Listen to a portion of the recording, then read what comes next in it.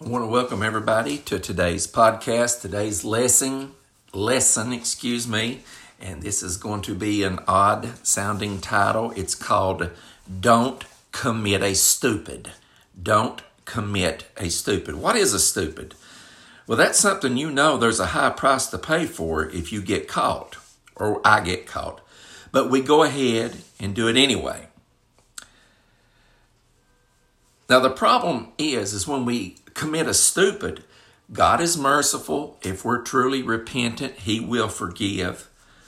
But people aren't quite that way. They have a tendency to not forgive. They have a tendency to not forget. So what I'm saying is when we get out and intentionally commit a stupid, we may do something that might scar us for the rest of our lives. Amen? We could very well do something that could scar us for the rest of our lives. So don't commit a stupid. Just a few of examples of stupid things people do. How many people have lost their job? They got fired. They got dismissed because they got mad and had to tell their boss off. Or how many people have lost their job because they had a habit of being late intentionally, and they were warned time after time, you've got to start being here on time. You've got to start being here on time. And finally, one day, they go in late, one time too many, and they lose their jobs. How many friendships have been sacrificed because of intentional neglect or just being mean to somebody? I know a pastor, although he was not dismissed, he was going to be dismissed, and he resigned instead. He was a habitual gossip. I mean, the church was going to dismiss him because the head of the church was a gossip.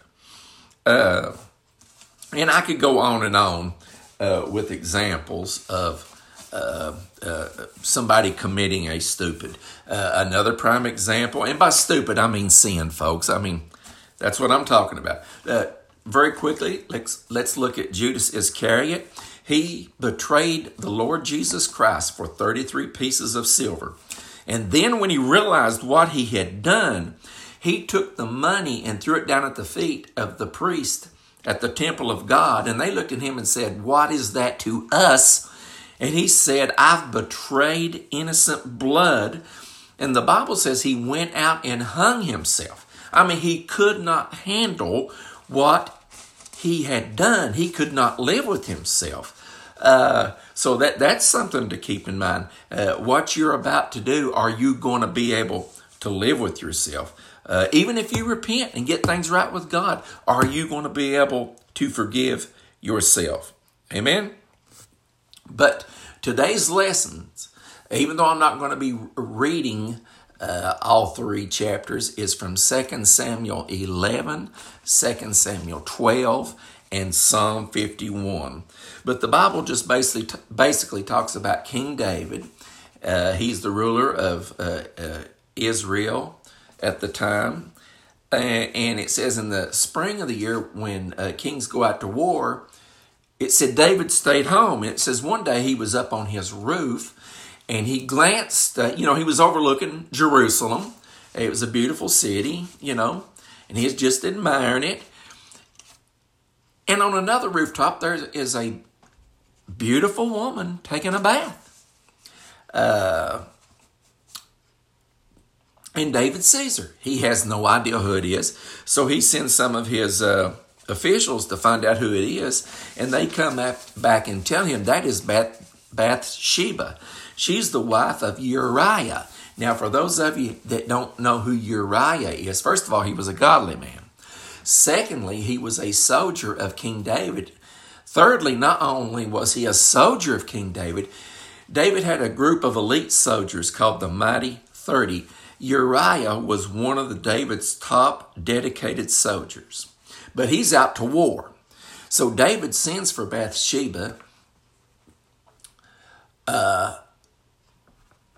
She comes to the palace. Well, you can pretty much fill in the blank. One thing leads to another. They commit adultery. A few weeks later, she lets him know she is pregnant. And there's no doubt, if you'll read this in 2 Samuel 11, there's no doubt, because of the timeline, David is the father, because number one, her husband was out of town. So in order to cover his sin, David brings Uriah off the battlefield back home. And he tells he asks Uriah how's things going and everything. Uriah tells the king. But then King David says, well, go home, get some rest, be with your wife. And David thought he had covered his tracks. Well, come to find out, Uriah did not go home. He slept on the floor of the palace.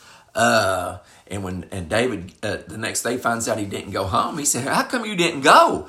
Now listen to the dedication of this man. He said, because the ark of God and the armies of Israel are out in the field, and I'm going to go home and spend some time with my wife and so forth. So David tries another. He gets Uriah drunk and tries to get him to go home. Still, the man doesn't go. So David has exhausted all his resources. He cannot cover the mess he has created. So what does he do? He gives Uriah sealed orders, and he said, now you take this. Now Uriah had no idea what he was carrying, but he is carrying his own death warrant. And David told him, take this to Joab, who is David's nephew, who is also the commander of the armies of Israel. And when Joab opens the orders, and Uriah is ignorant to what's going on, but what the orders basically say, attack the wall, go to where the worst part of the battle is, and says, and then when everything's being thrown down, pull back, and don't tell Uriah to pull back. Everybody else pulls back. So guess what happened? Uriah, a man dedicated to the king of Israel. He was dedicated to his wife. He was dedicated to King David. He was dedicated to the kingdom of Israel. David has him assassinated. One of the sad things about this story, don't ever think just because you're a child of God, it doesn't mean something bad can happen to you. Hopefully it won't, like what happened to Uriah. Hopefully what happened to King David won't happen to you. That you'll guard your heart, that you'll guard your life, that you won't let yourself get in situations that you can't get out of. But when Joab sends word back to King David, he says, well, tell David about the battle and how it's going. And when he asks about, when he finds out some of the men have been killed, he's probably going to ask why. And he said, all you have to say is tell him that Uriah the Hittite is dead also. So the runner runs back to Jerusalem, tells David what's going on. And David begins to inquire, and he says, oh, by the way, Uriah is dead also. And basically what David said, well, you win some, you lose some. Now, the sad thing here, well, let me proceed just a little bit. So after Bathsheba, the wife of Uriah, finds out her husband is dead, she goes through what they call a period of mourning. And then David brings her to the palace and marries her. Problem solved. Life can get back to normal. I've covered my sin. Nobody knows but me and Bathsheba. Problem is, one other individual knew. God. Folks, the way some people live, it's like God's an idiot. It's like he's up in heaven and he has no idea what's going on. Now we're in 2 Samuel 12, and I am going to read just a little bit. Once again, David thinks his adultery and his murder is covered, but it's not. 2 Samuel 12, verse 1. So the Lord sent Nathan the prophet to tell David this story. There were 2 men in a certain town. One was rich and one was poor. The rich man owned a great many sheep and cattle. The poor man owned nothing but one little lamb he had bought. He raised that little lamb and it grew up with his children. It was a pet, basically. It ate from the man's own plate and drank from his cup. He cuddled cuddled it in his arms like a baby daughter. It's kind of like a puppy to us. One day a guest arrived at the home of the rich man. Now listen to this. One day a guest came to the rich man's house, but instead of killing an animal from his own flock or herd, he took the poor man's lamb and killed it and prepared it for his guest. Now listen to David's reaction. See, this is just a made-up story that Nathan the prophet is using. David was furious. As surely as the Lord lives, he vowed, any man who would do such a thing deserves to die. He must repay 4 lambs to the poor man for the one he stole and for having no pity. Notice, he's going to have to die. He's going to have to pay 4 times what he stole, and he showed no pity to the poor man. Verse 7, it said, Then Nathan said to David, You are that man. The Lord, the God of Israel, says, I anointed you king of Israel and saved you from the power of Saul.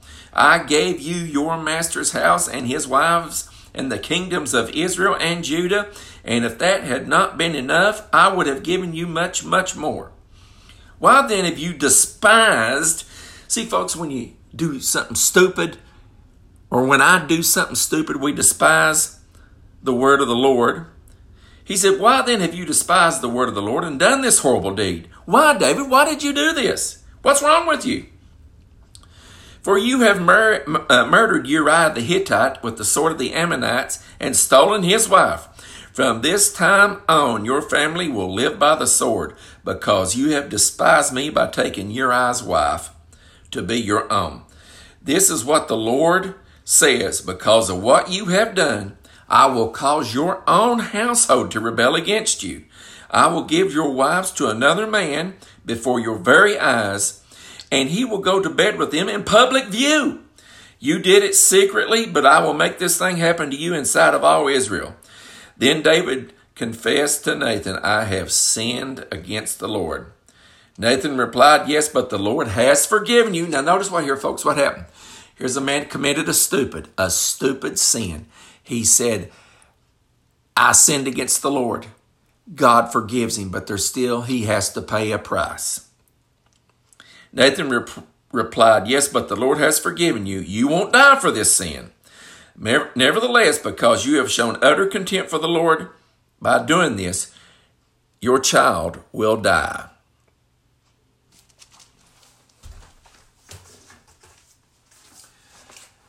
This is what happens, folks, when we commit what I call a stupid. If we're truly sorry, if we're truly repentant over what we've done, God will forgive us. But sometimes there's a mess that can't always be cleaned up. Basically what he says, Nathan told David, said, you have given great occasion for the enemies of God to blaspheme the name of God. He said, the sword's never going to depart from your house. He said, that little baby, because of your sin, that little baby's going to die. Now let's look at some of the things that happened to David because of what he did here. He had a son named Ammon. His son had a half-sister named Tamar. Ammon raped Tamar, his half-sister. Well, Tamar's full brother, by the name of Absalom, killed his brother Ammon for raping his sister Tamar. Can you say dysfunctional? Later on, Absalom, the son of King David, tried to overthrow King David and actually did overthrow the kingdom for just a few days. What did he do? He slept with all of David's wives and concubines out on the roof so everybody could see, flaunting his sin. But later on, Absalom gets killed in battle. Guess who kills Absalom? The commander of Israel's army, Joab. Who's Joab? Joab is David's nephew. Guess what that makes him to Absalom? His first cousin. Later on, after David has died, his son Solomon killed another half-brother, Adonijah. Do you see what happened here? Everything, even though David was forgiven of his sin, the mess. Nathan said because of this, he said the sword is never going to depart from your house. I want to read just a few verses out of Psalm 51. And this psalm, it says, for the choir director, a psalm of David regarding the time Nathan the prophet came to him after David had committed adultery with Bathsheba. Please excuse that phone ringing in the background. But listen what David says in Psalm 51 verse 3. He said, I recognize my rebellion. Folks, we can't repent unless we recognize we've rebelled against God. And listen, he said, it haunts me day and night. You know, that stupid thing we might do, it's going to haunt us. It's going to haunt us. And sometimes, I'm sorry, Jesus don't cover it. Yeah, Jesus forgives. But are we going to be able to clean up the mess? Are we going to be able to live with the mess that we cause? Amen? He said in verse 4, he said, against you and you alone have I sinned. I have done what is evil in your sight. He's taken personal responsibility. In verse 7, he says, purify me from my sins and I will be clean. Wash me and I will be whiter than snow.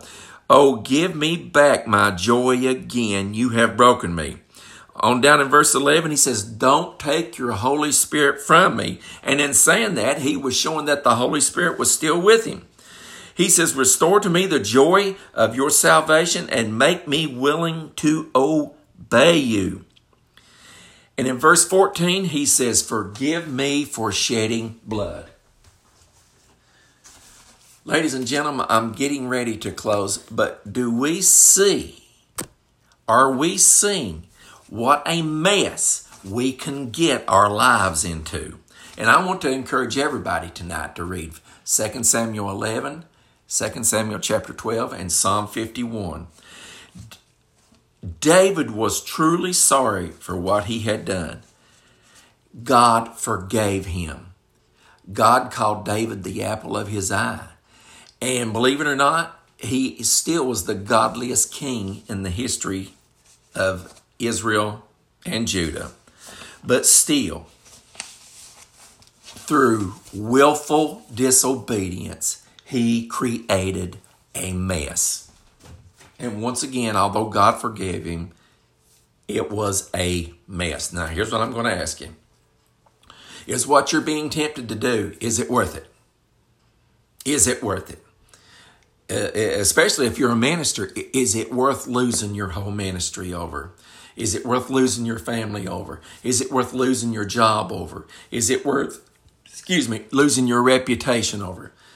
I don't know where I heard this, but I heard somebody say once, think before you speak, pause before you act, because today is tomorrow's yesterday. What in the world are you saying? What I'm saying is, don't do something today that you're going to look back on tomorrow and go, oh my God, why did I do something that's stupid? Lord Jesus, we pray that today's message is a blessing and that it will encourage all of us to keep our eyes on you, the true prize of heaven, and not be swayed to the left or right, and that we won't get out and commit a stupid. Jesus, everything we ask it in your holy name, and we ask your blessings on this message, and may it be an encouragement to those who listen. Amen. God bless. Hope to speak to you again next week.